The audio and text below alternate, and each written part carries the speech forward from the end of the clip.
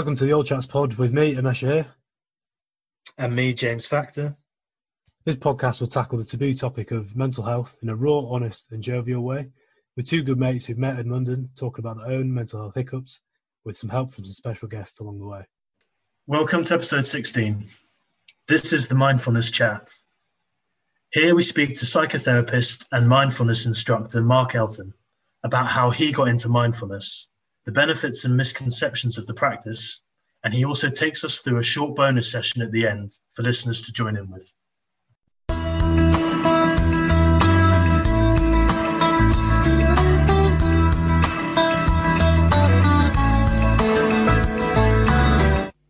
Third week of Jam Factor, how are you feeling into this prosperous new year?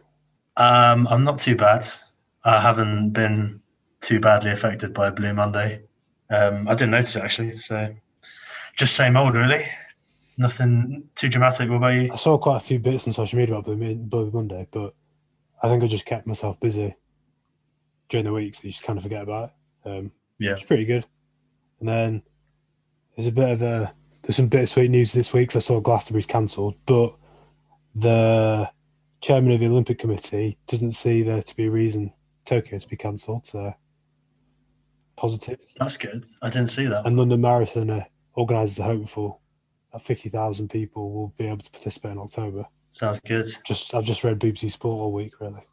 Yes, what you've been doing.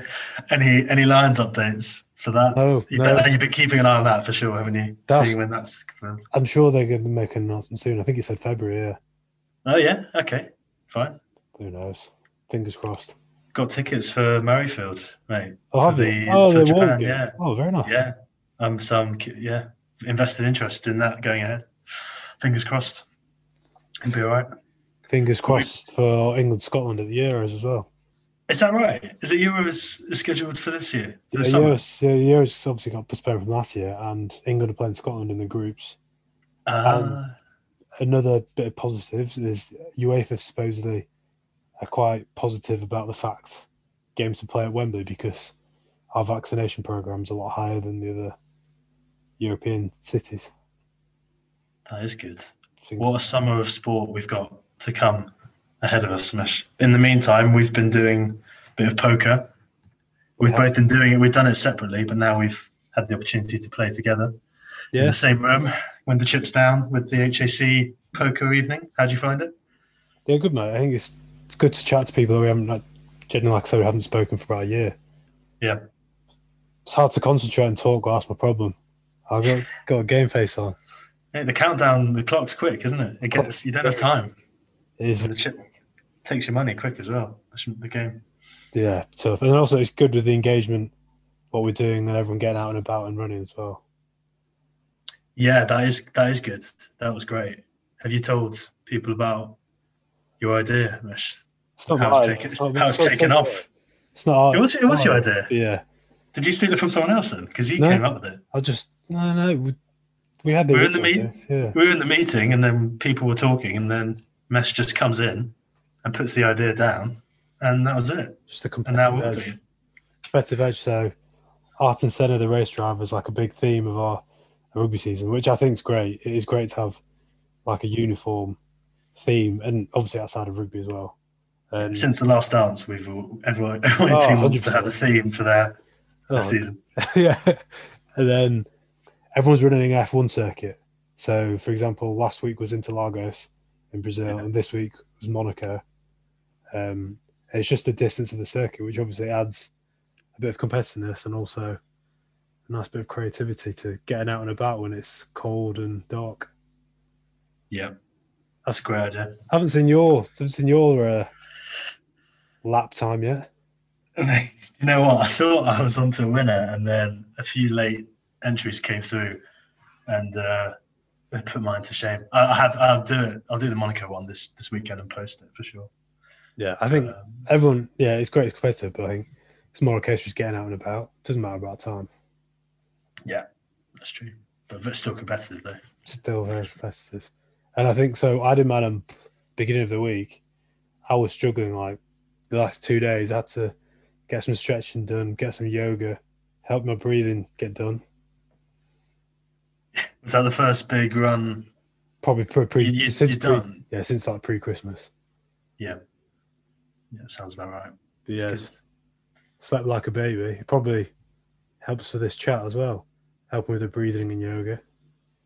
It does indeed. We've got it's a family affair this week. My uncle has very kindly agreed to come on the show and speak to us all the way in Bilbao, where he is a mindfulness instructor. So he started off as a child's psychotherapist, moved into mindfulness as he started to find out more about it a few years ago. And now he's a huge advocate. He started a company and he's here to tell us all about it. So over to you, Mark Elton. Hello. Hi, Mark. How are you? I'm fine. Can you hear me and see me okay? Yeah, all good. Yeah. Looks like you're in a bit of a hotter climate than over here, Mark. Well, it's just a white wall. It's not. It's I'm a bit hot. That's all. No, it's not a bad day today. It's not a bad day today. But the weather here in general is not much better than London. You look good though. Yeah. You do look browner than a wheel. Well, yeah. That's just maybe not me. Today, going to talk about all things mindfulness, and because it's getting big, it's getting bigger and bigger each year. We keep hearing about it, so I thought we'd speak to someone who knows everything about it, and we may even get a short mindfulness session included at the end as well, and see how it goes. So, Mark, hi. Hello, hi guys. Pleased to be here.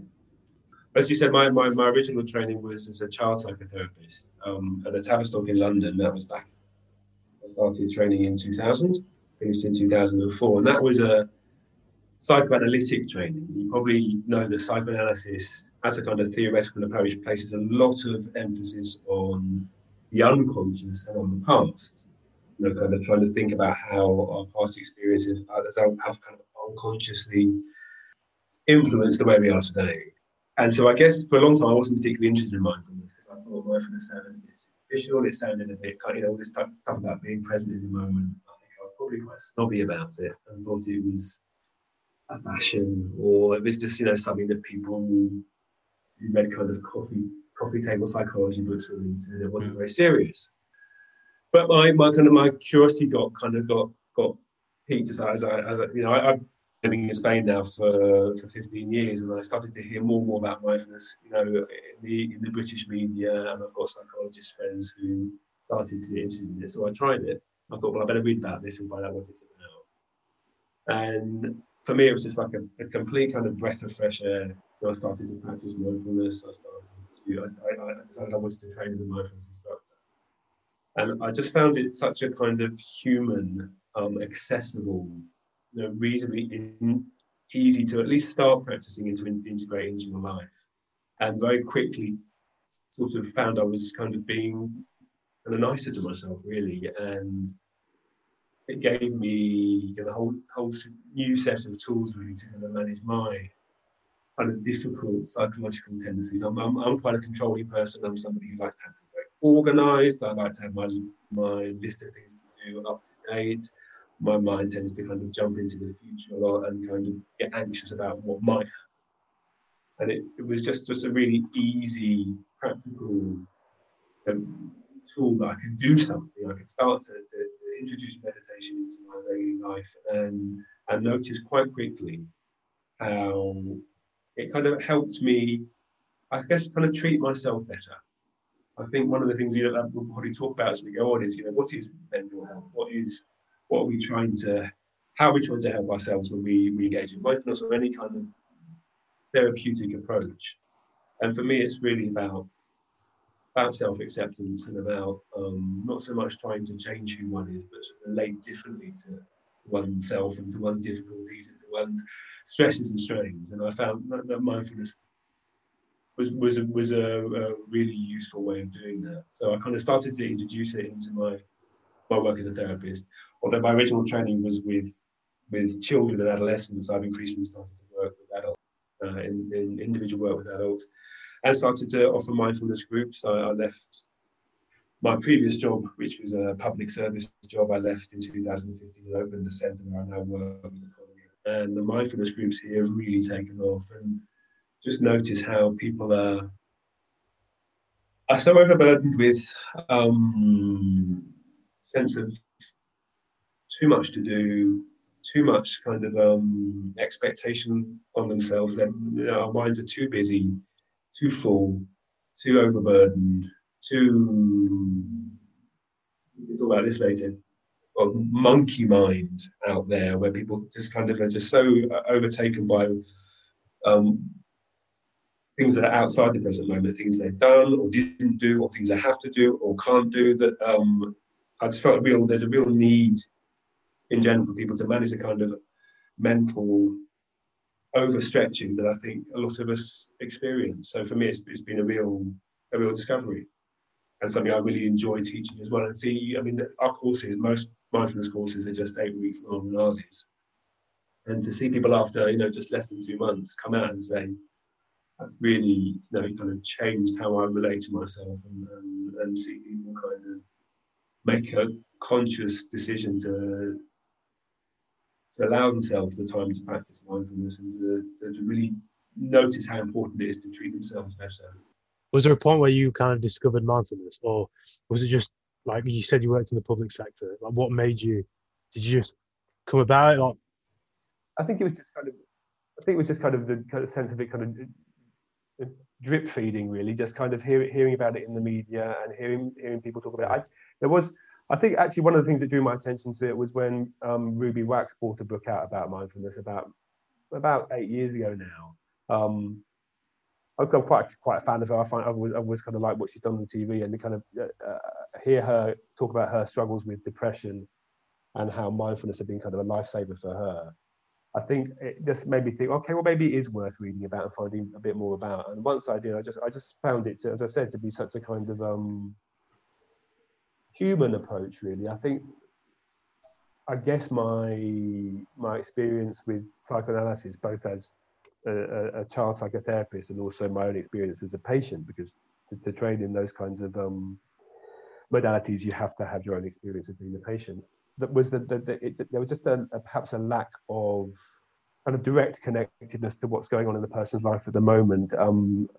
I think mindfulness is something that you could say is very experience near. People get it quickly. When you start to meditate, although it might not be easy to do it or to feel that you can do it, just to kind of sit with yourself and notice your thoughts and feelings and bodily sensations in itself is a kind of accessible act that you can start doing straight away. And I guess once I started practicing mindfulness, and just that kind of very simple act of giving yourself at first maybe 10 or 15 minutes every day, just to sort of see, well, how am I? What's going on?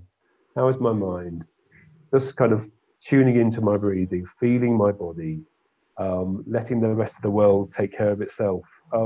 It sounds like it's not very much, but it's actually a kind of quite a radical act of looking after yourself, just to kind of pay attention to how am I? Because I think a lot of the time there's no time or mental space for us to notice how we are. So we're just constantly reacting rather than noticing what we really need.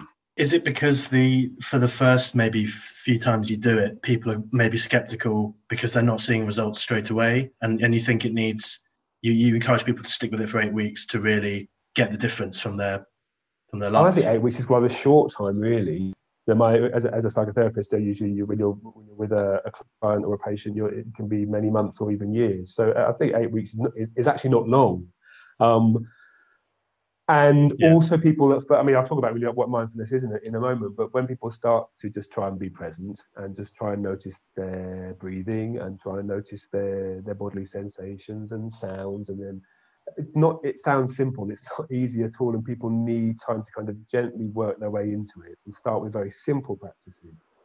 Just the simple practice of noticing your breathing and noticing when you've gone to your list of things to do and thoughts have intruded and you're kind of being annoyed by the noises outside or whatever, and then just gently coming back without judging yourself. I think one of the main aspects of mindfulness is changing how you judge yourself and not chasing after any kind of results or doing it well, but just learning to come back over and over again to noticing how you are. And we spend kind of the first 4 weeks of the course really on quite basic practices, which are kind of body-based, tangible things, breathing, physical sensations, sounds even. And then the second part of the course, we deal more with the psychological aspects of how mindfulness can help you with your thoughts, your mental processes, and your emotional state, and how to kind of notice and be with yourself in a kind of non-judgmental, compassionate way. And yeah, that I think 8 weeks it's an awful lot to actually pack into 8 weeks. Yeah, but it's enough for people after that generally get the process, and then they go on to do it. That's the idea. It's enough time to kind of get into a regular practice. I mean, people are practicing between each session. We always give homework, and people are in theory practicing every day at home. And so by the end of the 8 weeks, I think, again, it depends on personal motivation as well. You know, if they carry on, most of the time I'll never know if they carry on or not. But certainly in my experience, kind of that 8 week structured block of practice is a really good way to kind of get a basic but thorough enough knowledge of mindfulness to then kind of, you know, take it away by yourself. And then, of course, people, I always hope, will investigate and will keep meditating on their own, will read more, will kind of follow their own path. I mean, we're talking a lot about mindfulness. Maybe we should kind of backtrack a bit and sort of explain what it really is. There may be many listeners who know the word but aren't really familiar about what mindfulness means and how you practice it. I mean, mindfulness is not new, although it's kind of something that's, you know, in fashion and has been increasingly, you know, sort of present in the kind of public awareness in recent years. It's actually a Buddhist practice. It's actually you know, a derivation, a kind of modern secular version of a kind of Buddhist meditation, which has, you know, therefore been around for, you know, 2,500 years. But the kind of modern founder of mindfulness was a man called Jon Kabat-Zinn, who defines mindfulness in the following way. He says mindfulness means paying attention in a specific way, and he names three qualities of attention that we try and use, which is attention on purpose, in the present moment, and non-judgmentally. So when we're practicing mindfulness, we'll go through the three of them. On purpose.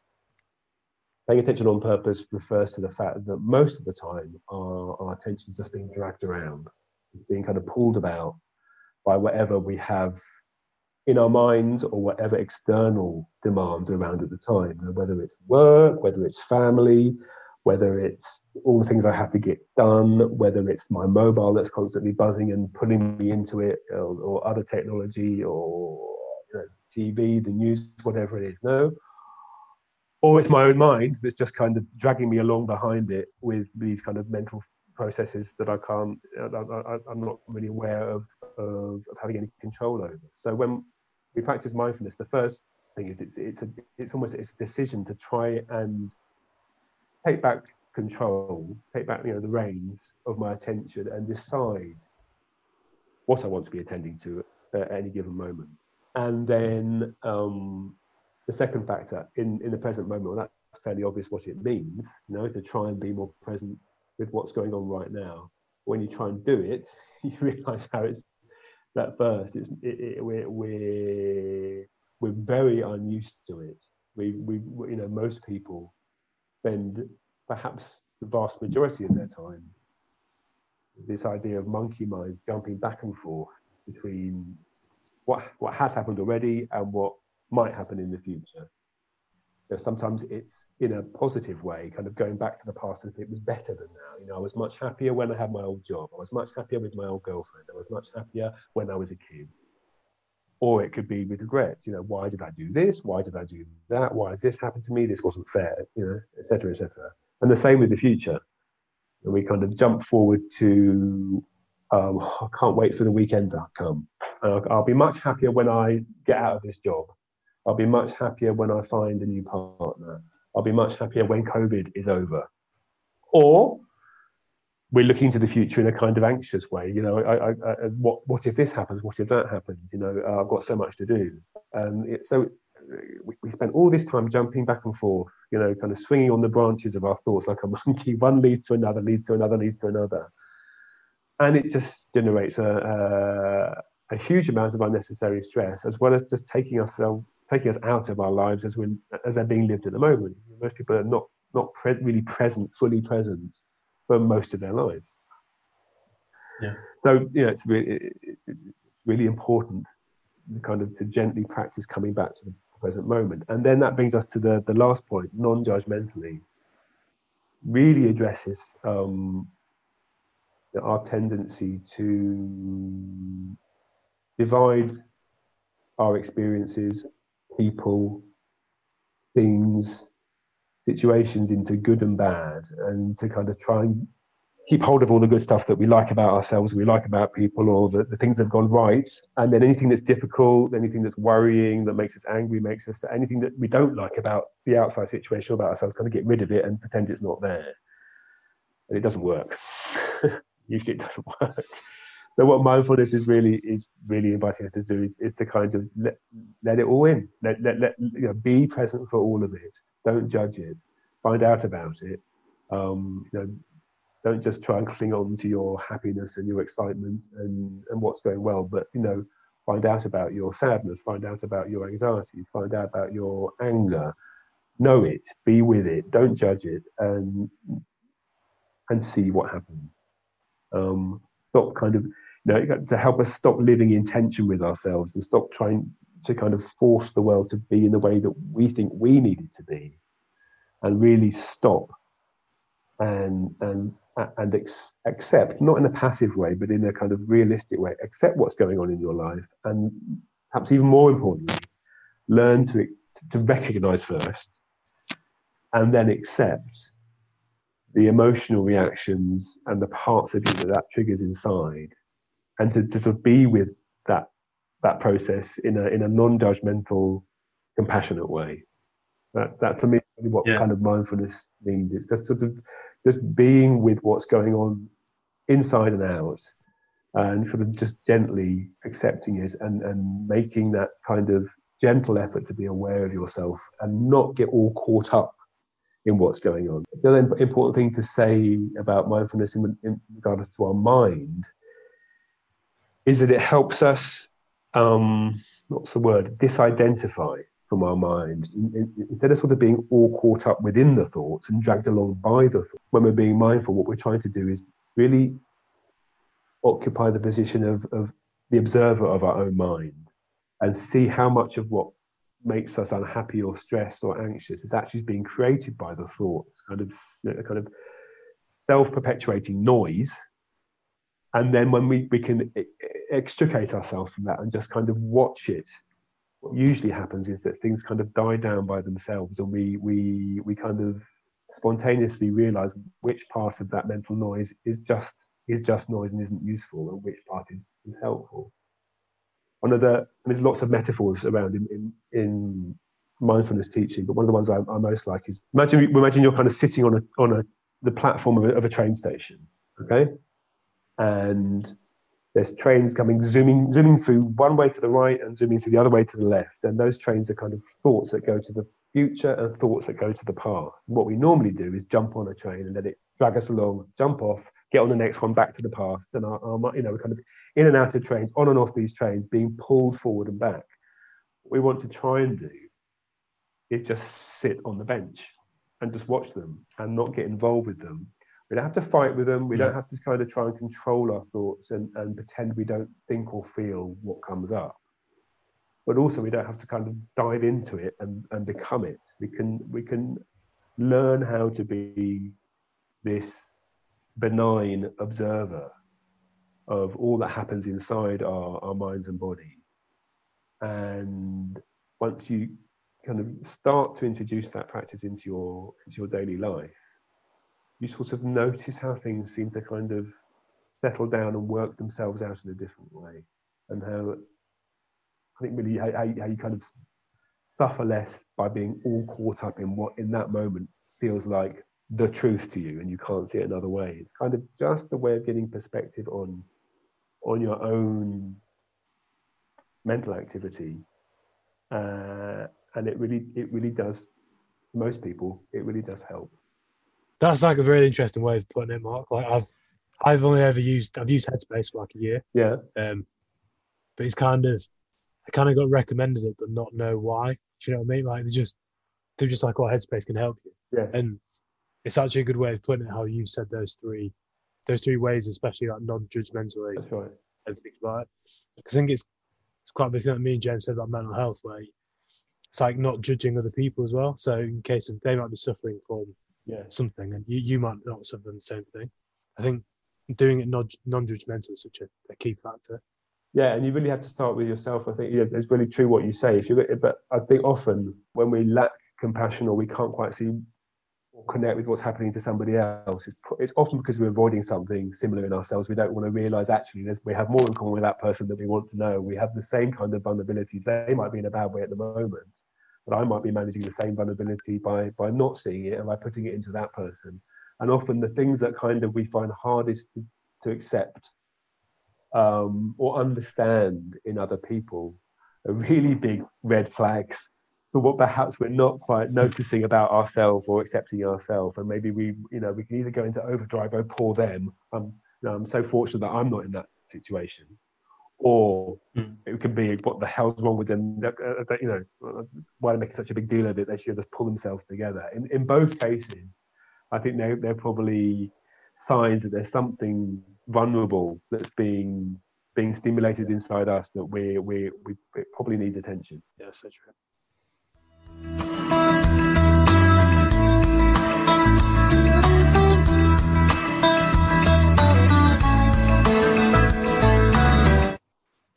I guess the more we speak to people on the show, the more, and the more that me and Amesh speak to each other, the more we realise that we do have things in common. They're from different backgrounds and experiences, but actually they're the same issues that are occurring. And we kind of found that out through, I guess, talking to each other and swapping notes, basically.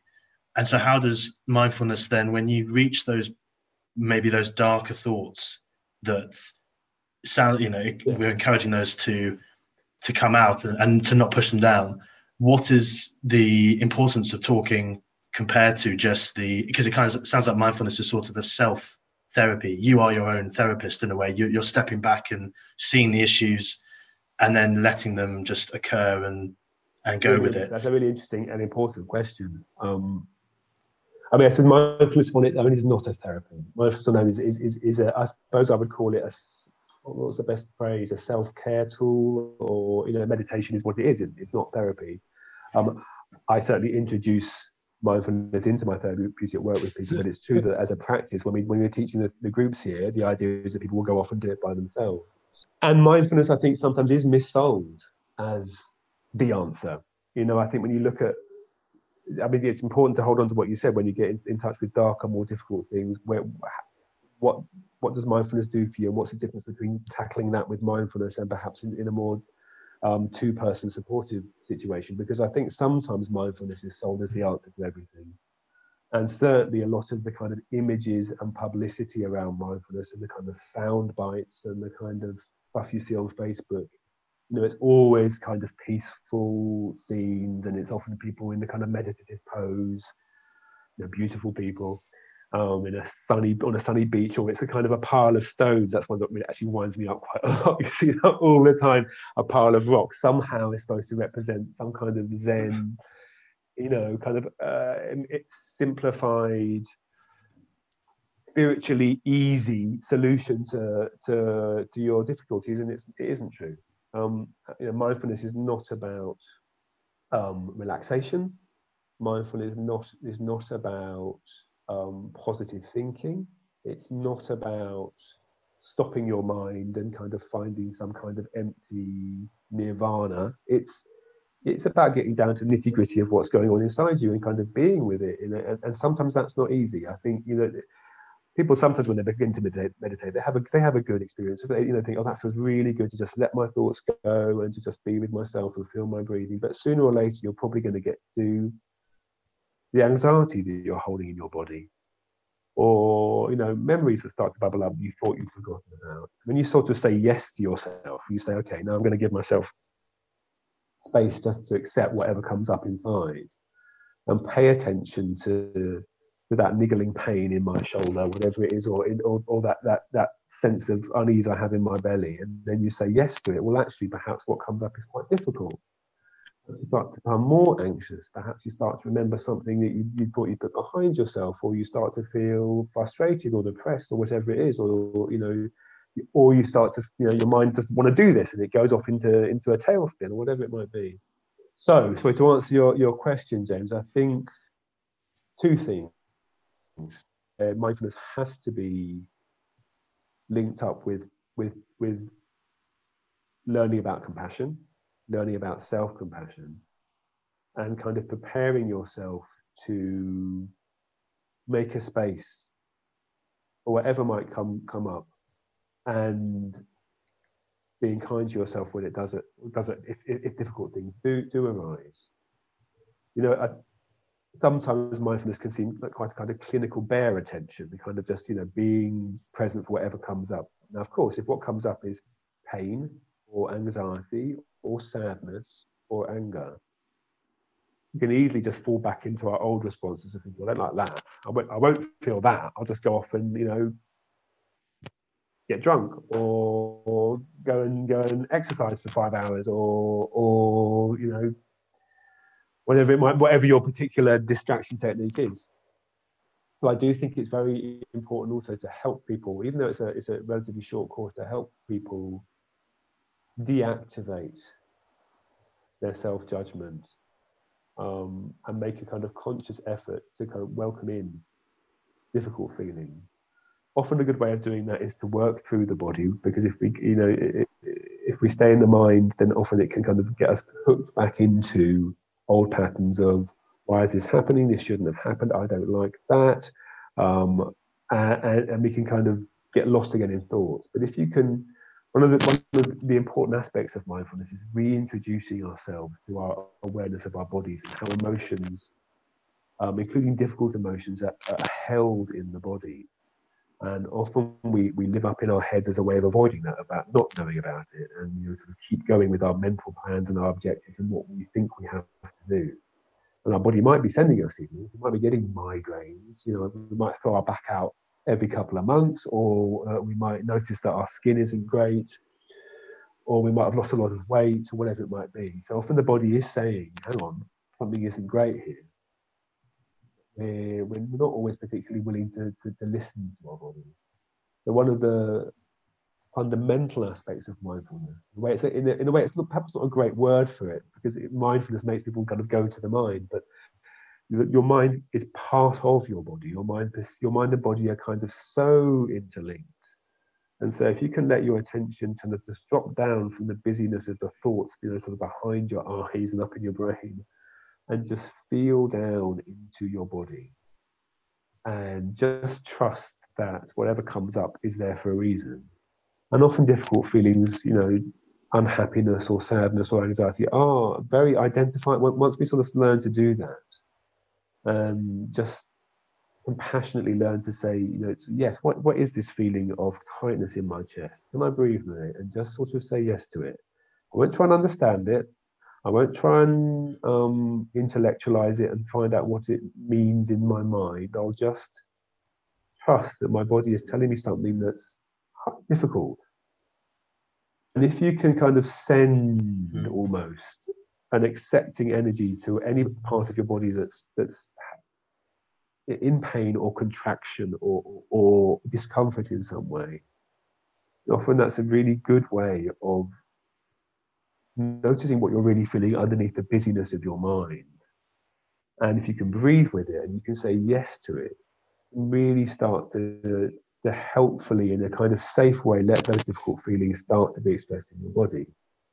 Now, what I would say, and perhaps this is where we come to the kind of the limitations of mindfulness, if you have persistent issues in your life which you kind of sense that are there and need to be sort of worked on and sorted out, I think probably mindfulness can be a useful way in, but it's probably going to be necessary at some time to get some individual help and to look at those problems and difficulties within a supportive therapeutic relationship, which may well include aspects of mindfulness and self-compassion. I would hope it would do, because I think it's the most human and effective way to help people, to be very aware of mindfulness techniques and self-compassion techniques as an integral part of therapeutic work. But I don't think people, if people are, I think what sometimes happens in our mindfulness groups is the person will come at the end and say, what you've done for me is help me realize what a bad place I'm in. Yeah, I need more help, basically. I need something else from it. Exactly. Okay. It might be that actually it kind of breaks them down in a way. Now, as long as that's done in a safe way, and then they're aware that there is, that we are also psychologists and psychotherapists, and I say we because I work with a colleague here. Then that can actually, on several occasions, that's led into then the person becoming more curious about, well, hang on, what is all this stuff that's coming up, and I actually do need to look at it in a more focused, individual, safe, protected environment with a therapist. But I guess you do need that self-love to start with, don't you? Because if those thoughts and feelings that are coming up, like we've spoken to people before, and they've just been either the stigma around seeking help, especially with men, that they'll just, say, why do you need that? But then that becomes a self-reflection. You think, actually, why do I really need that? I don't need this. And then if you're not as accepting as the dark thoughts that come up, then I guess you're not going to go to the next stage, which is, if needed, that's where you need to get to, I guess. I think that's exactly right, and I think it's interesting what brings people into either therapy or into a mindfulness group. Obviously, there's a part of them that realizes it's not working. Obviously, there's a part of them that realizes, the mechanisms that I rely on have got me this far, but I don't feel okay. People often come ambivalently. They're sort of a part and think, well, I've heard about this. The doctor said it might be good for me, or a friend said your course really helped them. But you can see you can see the kind of difficulty people have. Sometimes it manifests in that they don't do the homework. They don't do the homework. It could be just because they're kind of, that what I mean is we do ask people to practice between sessions, to dedicate 15 or 20 minutes to meditation, doing other informal practices that we suggest.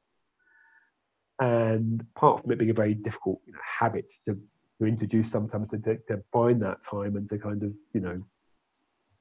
try and be with yourself for 15 minutes with no distractions is no mean feat sometimes. But I often perceive that part of it is because they somehow don't feel they deserve it. Somehow they think it's self-indulgent. Somehow they think the idea of self-love sounds like kind of hippie nonsense. It sounds kind of oogly boogly and what the hell's that? Self-love, that sounds kind of I think for men often that sounds kind of gay or effeminate or that's kind of nonsense.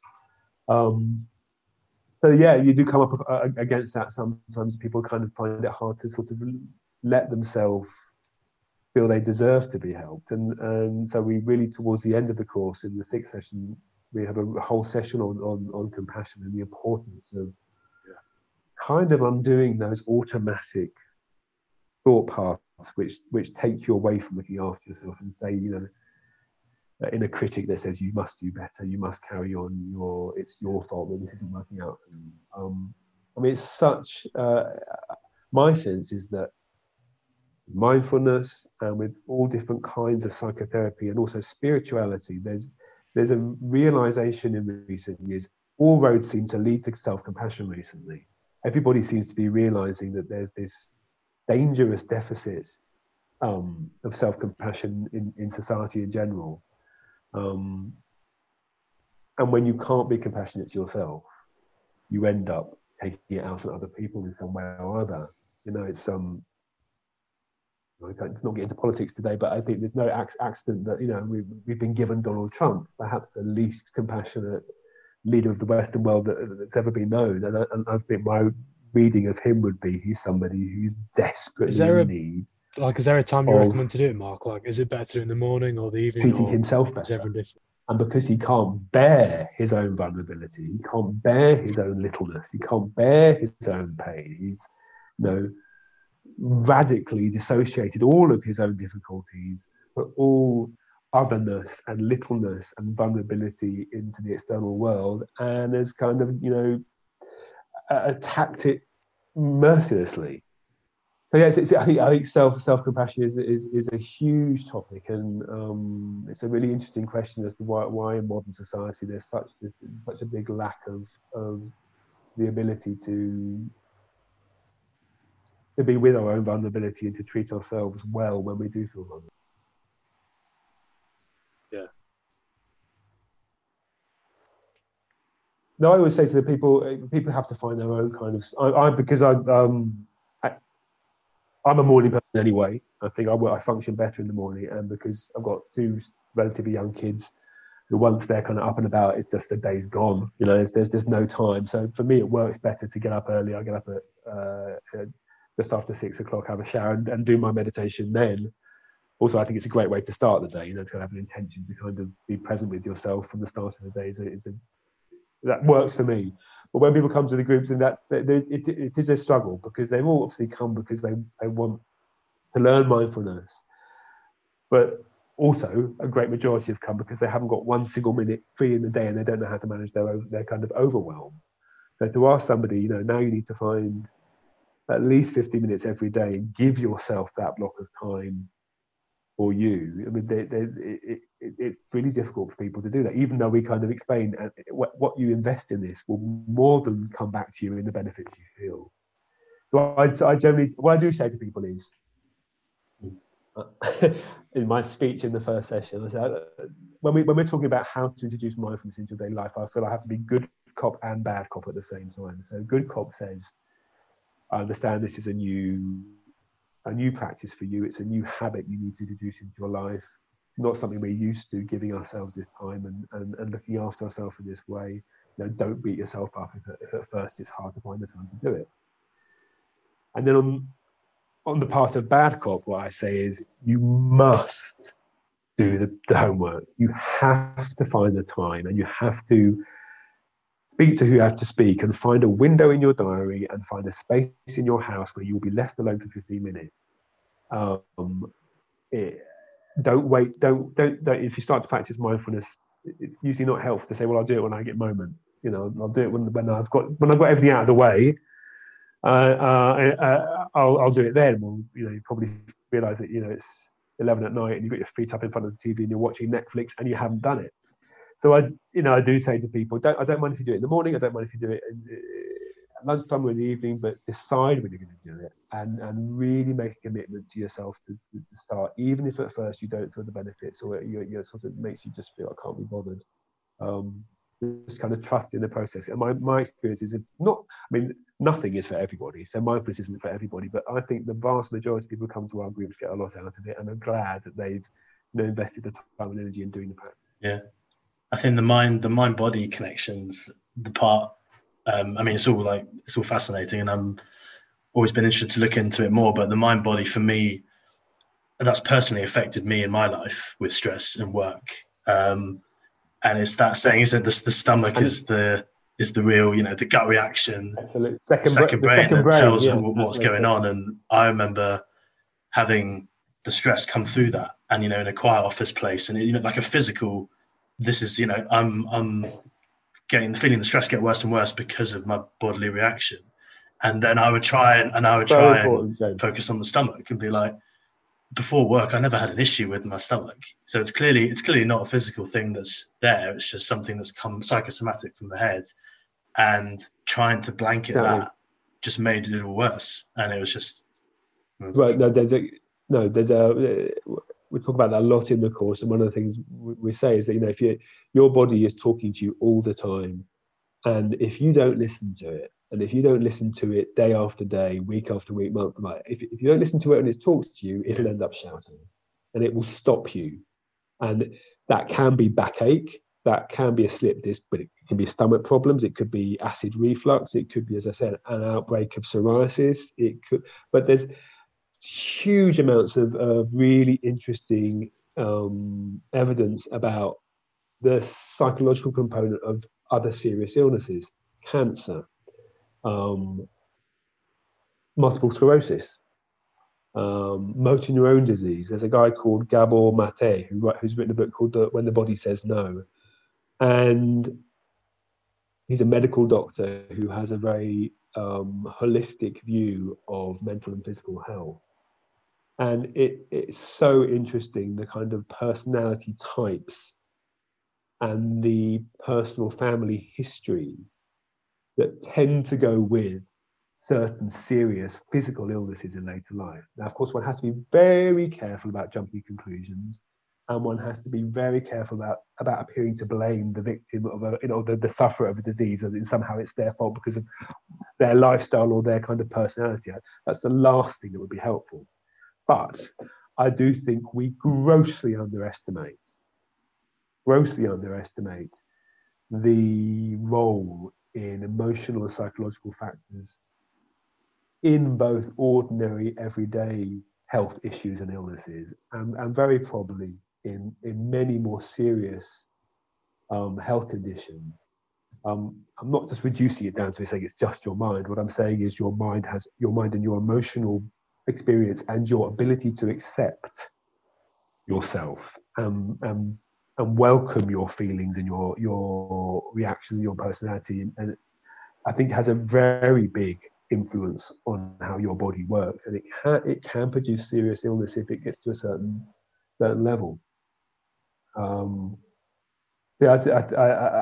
just think it's such a fundamental aspect of mental health is learning really to reconnect with your body and listen to it.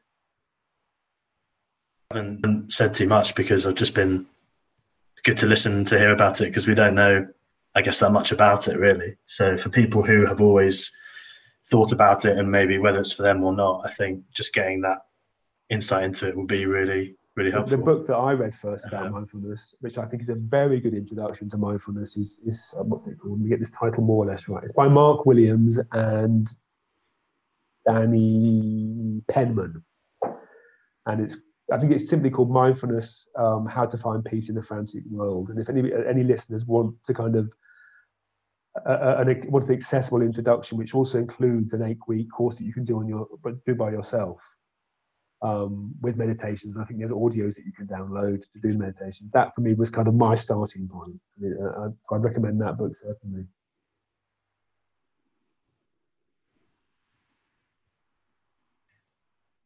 A quick mindful breathing practice for a few minutes.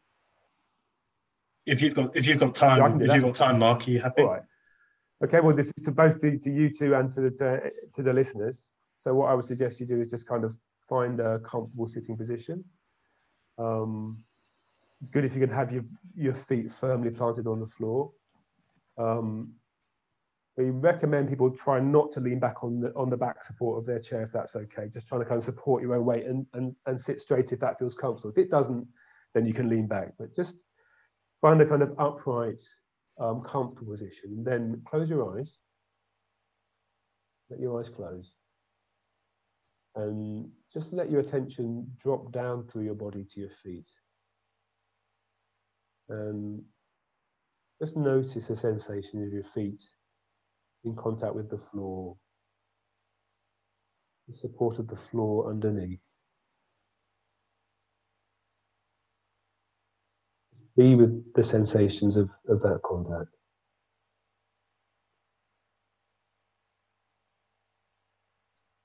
And then just notice also the support of the chair underneath you. Notice your weight.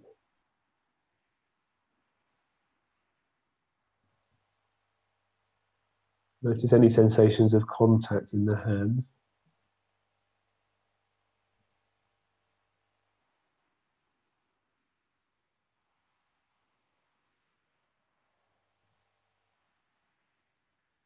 Okay, now just go back down to your feet and really focus on the sensations in your toes.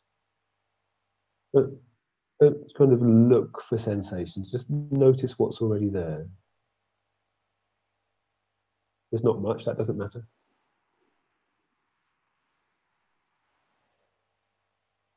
And then slowly we're going to expand the field of your awareness to include more parts of the body one by one. So now feel the rest of your feet once again.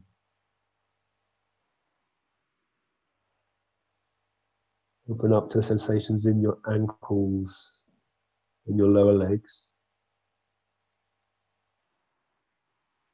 And just noticing what's there without forcing it or trying to imagine anything. Include your knees and thighs now.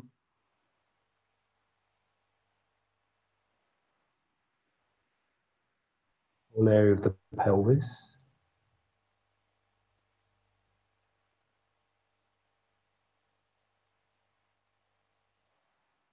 Keep moving up and feel the whole trunk of your body, your back, belly, chest, your shoulders.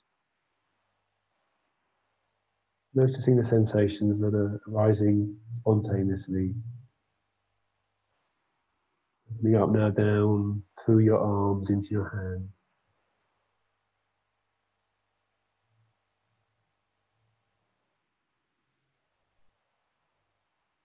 You're feeling the sensations also in your neck. And finally also including your head. So now just opening up to the whole body. Without any expectation or need to do anything. Just notice the sensations inside. Whether they're pleasant or unpleasant. Just be with what you notice. The gentle, receptive attention.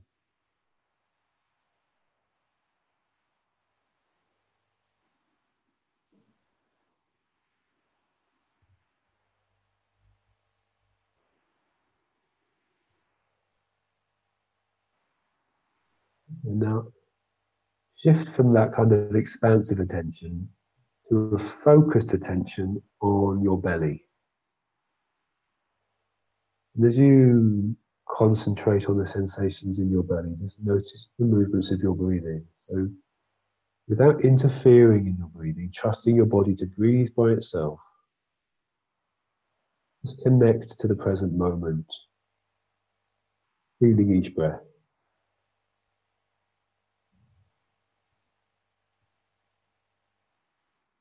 So just feeling how the belly rises and falls. Breathe in, breathe out. You might even want to place a hand over your belly just to help you feel those movements. Expansion and relaxation.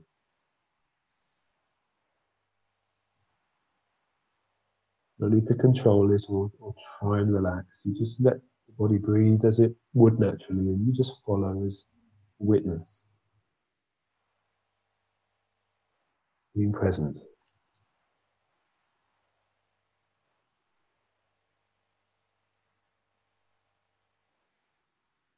Almost certainly at some point you'll feel distracted, a thought come in about something you've got to do, something you did, an idea or an image or whatever it might be. Don't worry, that's not a mistake. When that happens, you just notice where your mind went and gently bring it back to your breathing in your belly. Reconnect. Rather than judging or criticizing yourself or becoming tense, making an effort, just relax back into the breathing and congratulate yourself for having noticed. Once you notice you're absent, you've already come back. You've already come back to observing what's going on. Just feel each in-breath, each out-breath.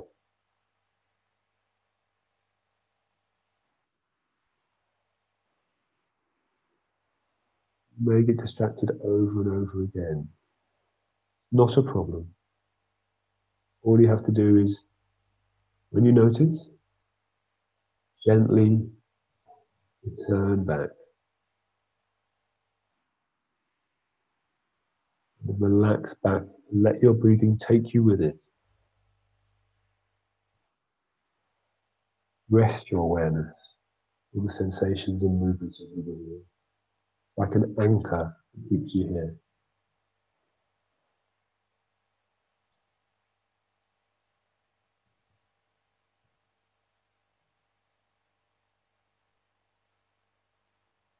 Best you can without judging or being impatient with yourself. Just keep coming back to this breath, this moment.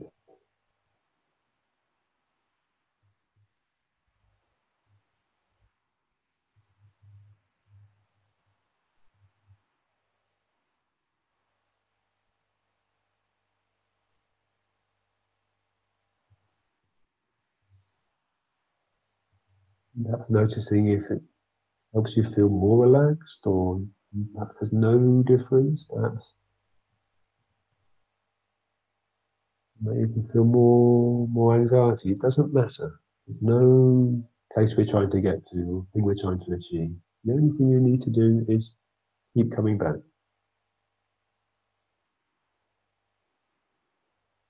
Keep dropping back down into your belly and feeling movements and sensations of each breath. That was really good. Yeah, I was about to nod off. Yeah.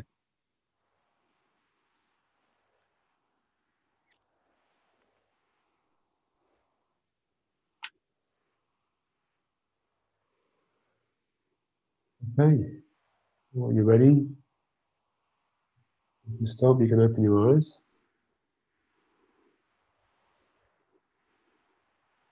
How's that? That's the danger. As I said, sometimes what this is that actually you need a couple of hours of sleep. Because obviously straight away my thoughts went to everything else that was going on, and then by the time you said it, I think the fourth or fifth time, it actually got easier to focus on the breathing, and then you started to drown out a bit.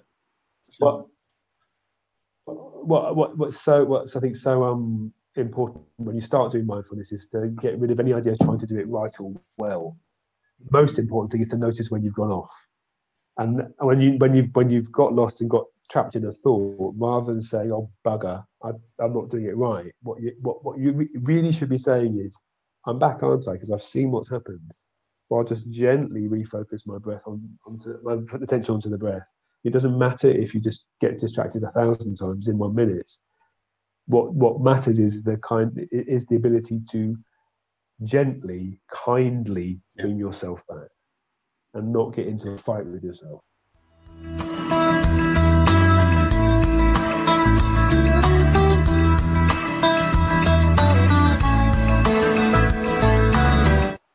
Oh, and Liz got to do a song, a story, a joke. It's on you, Mark. You can call it. All right. Okay. Heads. Tails. I taught a wolf to meditate. Now he's a werewolf.